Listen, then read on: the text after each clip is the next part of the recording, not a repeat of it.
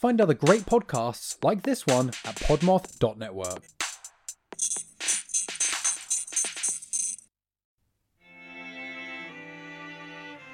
Podmoth.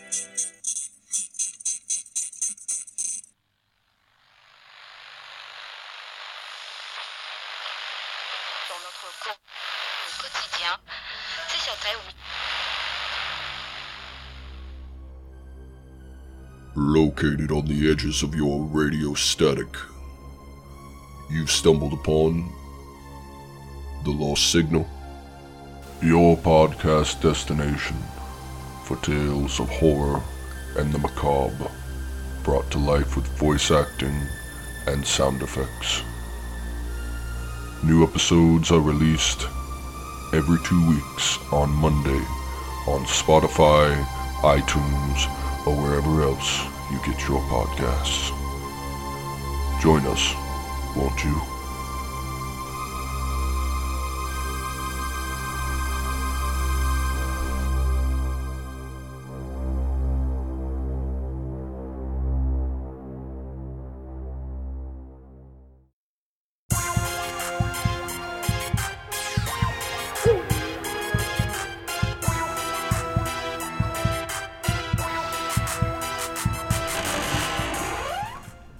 Hey, what's up, you guys? I'm Catherine, And I'm Haley. and we are Saturdays for the Ghouls.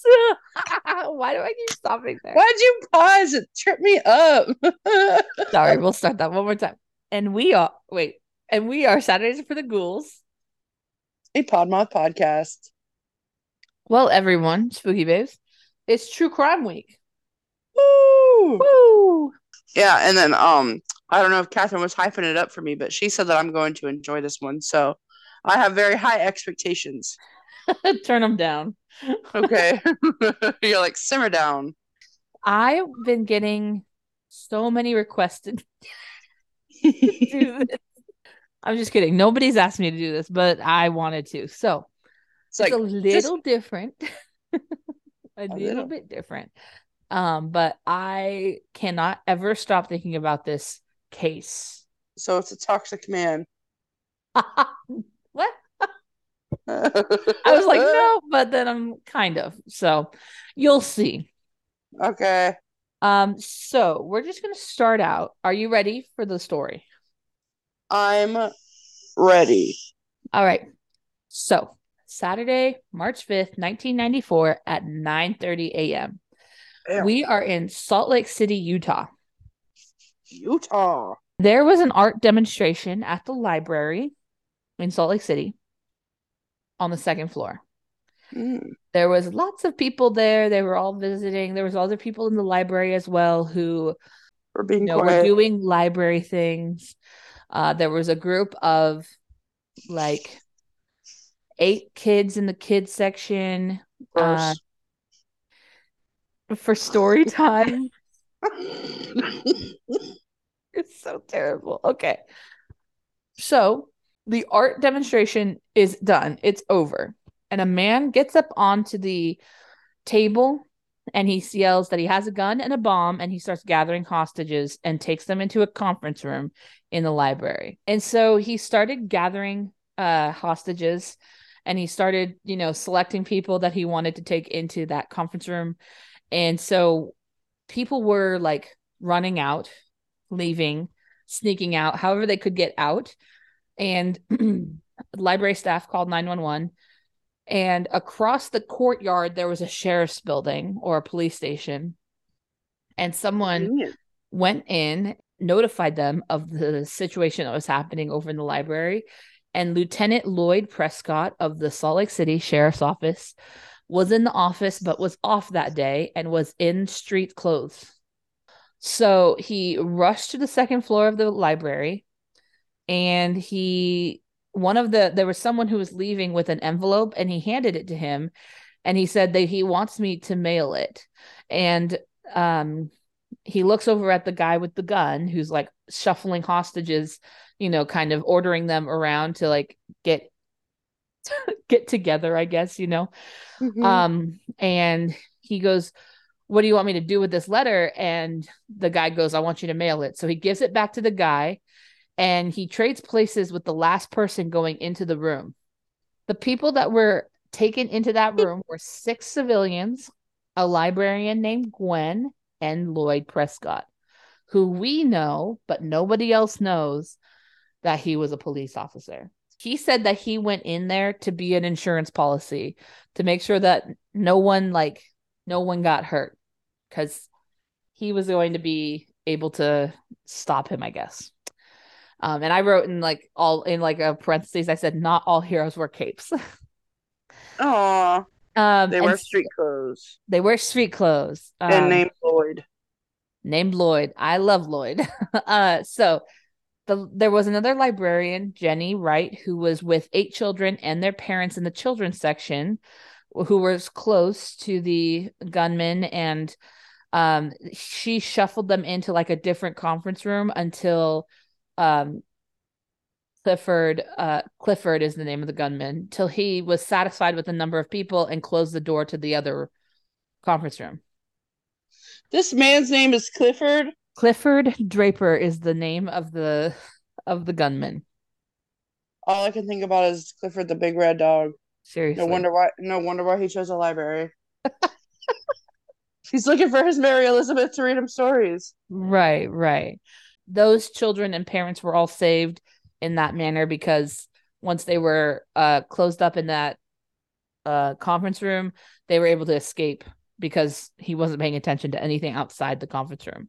Oh, good. There were these really tall, like big glass windows, but they were shades all down, so no one could see in and no one could see out. So Clifford Draper was demanding cash, gold, and platinum, and he believed that he had earned back pay from the military service, and he wanted a pardon from President Clinton, who was president at the time.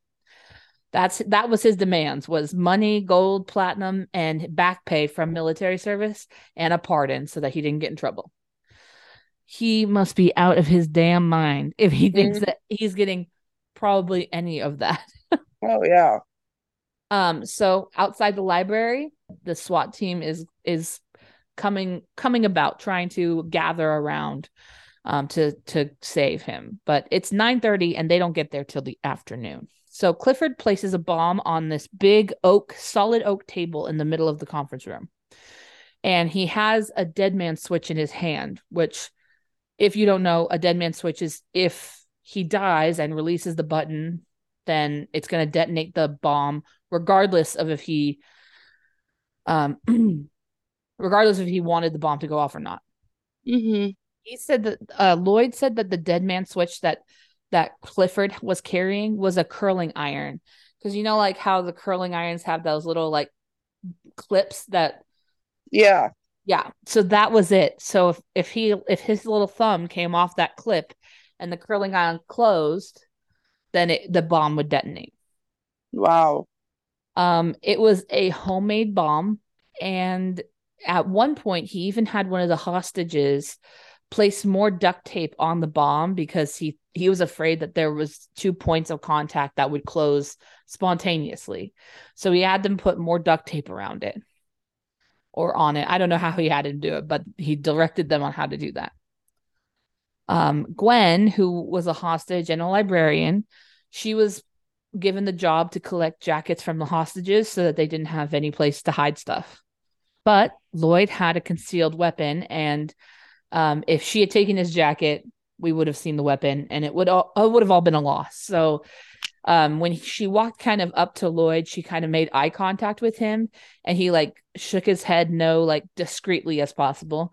And she like took the hint and just moved past Lloyd to grab another jacket. Lloyd was able to, under his jacket, move the gun to a place that was hidden, and then he took his jacket off so that the gunman didn't know that he still had a concealed weapon. At that point, Gwen wasn't even sure why he told her to do that, but she did it because she thought he had a plan. We find out now that as we're sitting in this room with Clifford, that he is racist and homophobic, and that he is pretty much all around not a nice guy. If you didn't think he wasn't already, He's for sure not a nice guy now. But he kept threatening everyone that he was going to blow up the bomb and kill everyone if his demands weren't met. So they were in there. He was on the phone with hostage negotiator, and he was, there was a whole long process, and they were sitting in there for 5 hours. At this point, there was a hostage that said that she was diabetic and that she didn't have any of the insulin because she wasn't planning on being at the library for over 5 hours locked in a room with a psychopath. Right. Well, she didn't A say that. I normal, said that. a regular Tuesday afternoon. Right. She was just going for a little book hunt. But he said she's not going to get out, but she's likely the first one I'll kill because she's sick. So Lloyd said, hey, why don't we just like let her go? Like she's sick and she's not going to get any better because she needs insulin. And he goes, why don't I just trade her for one of the cops out there? I've always wanted to kill a cop. And we know that probably shook Lloyd a little bit because yeah, he is a cop. He was a cop. So the diabetic woman was laid down on the like table so that she could try to feel a little bit better. But again, there's nothing you could do with a diabetic unless they can get their insulin or their sugar, whatever they need. They need the one or the other. Lloyd leaned forward to the girl on the table and he was like, don't worry, everything's gonna be okay.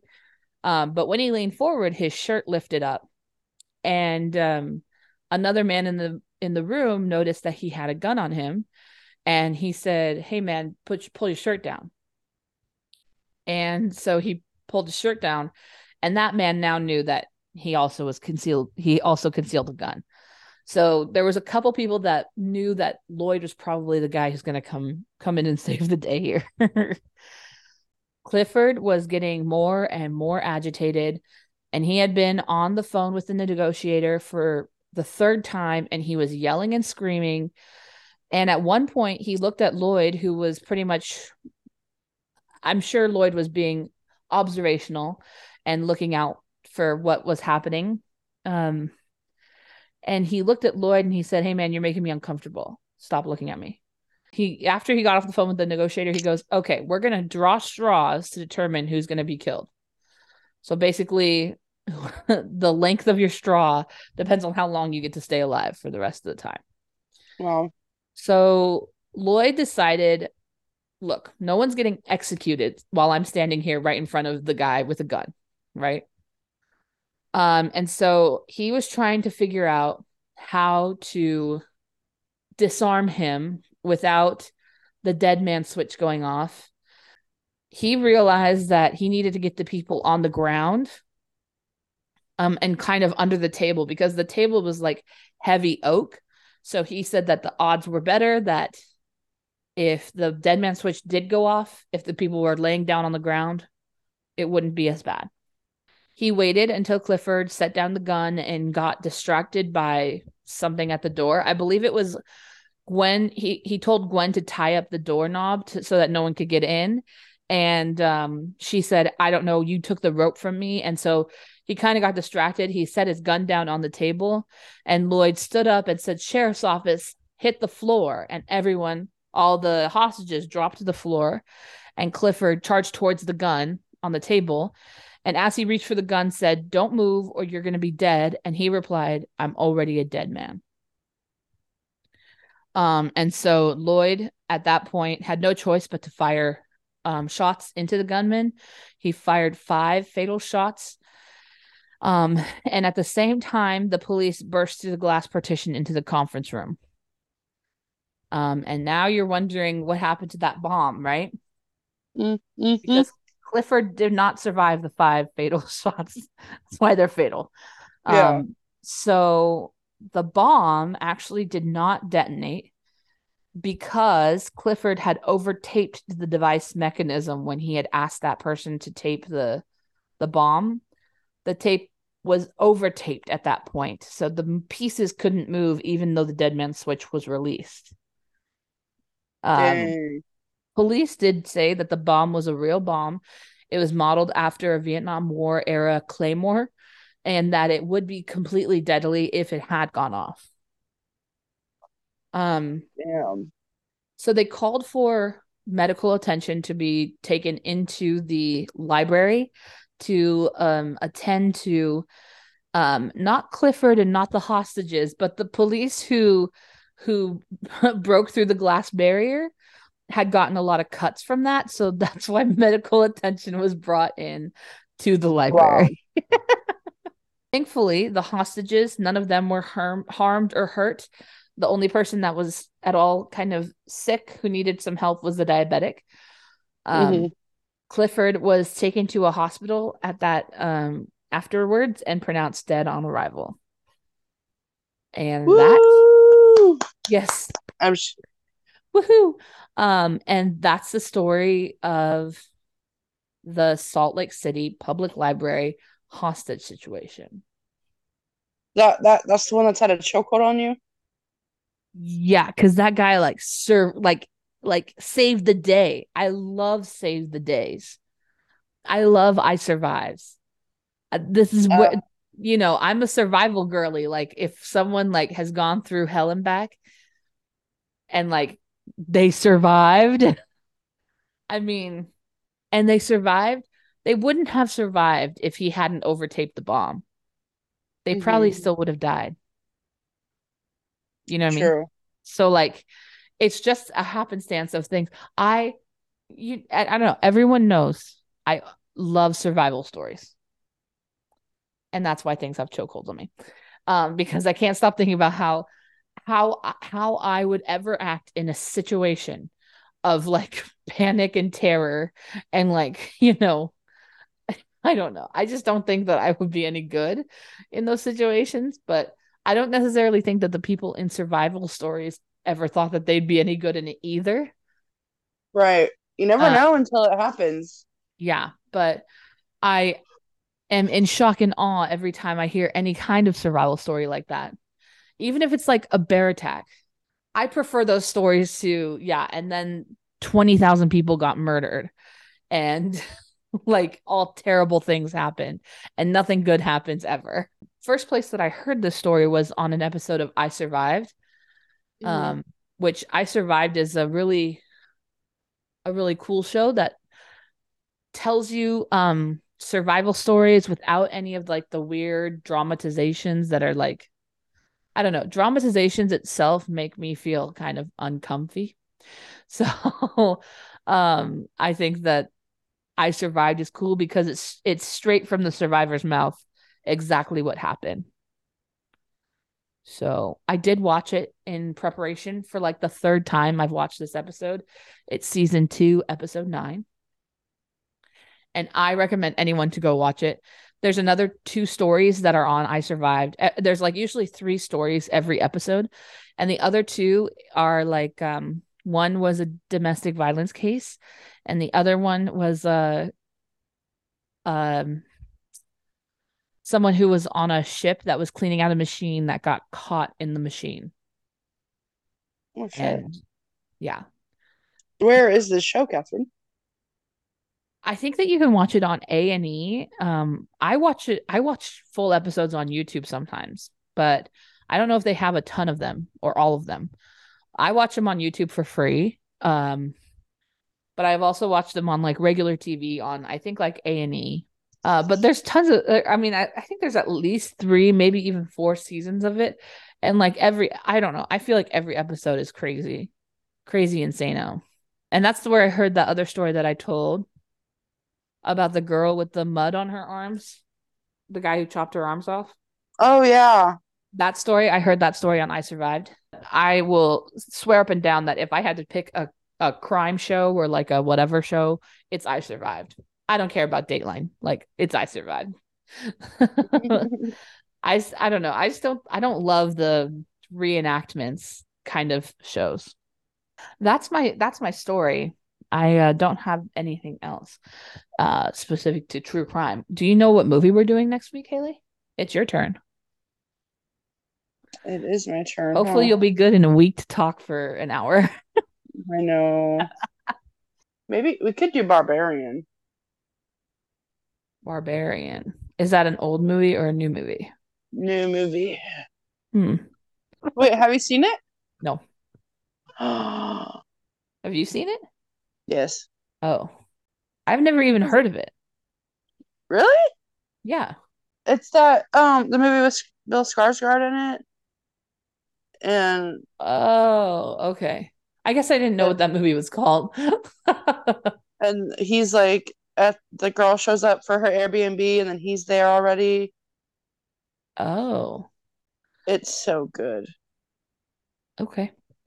If we want to do another new movie, what was the last movie we did? Didn't we do Terrifier 2? We did Terrifier too, yeah. We could do another new one. That's fine. I was like Barbarian or Smile popped in my head, but Well, Spooky Babes, we appreciate you. We are glad you joined us. I hope you enjoyed a less tense and awful true crime, one that involves survivors and not a bunch of blood and death. A little bit though. Just a little not bit. too much. Not too much. I hope you enjoyed that and I hope that you come back for potentially watching Barbarian next week. Spooky Babes, we appreciate you. We want you to squeeze the day and make the most out of every single day and drink your water. Haley. I'm drinking my water. Okay. Drink your water and have a snack because I bet you haven't eaten today. Okay. Well, uh, we will see you. In your nightmares. Ooh. Ooh. Extra sick Haley edition.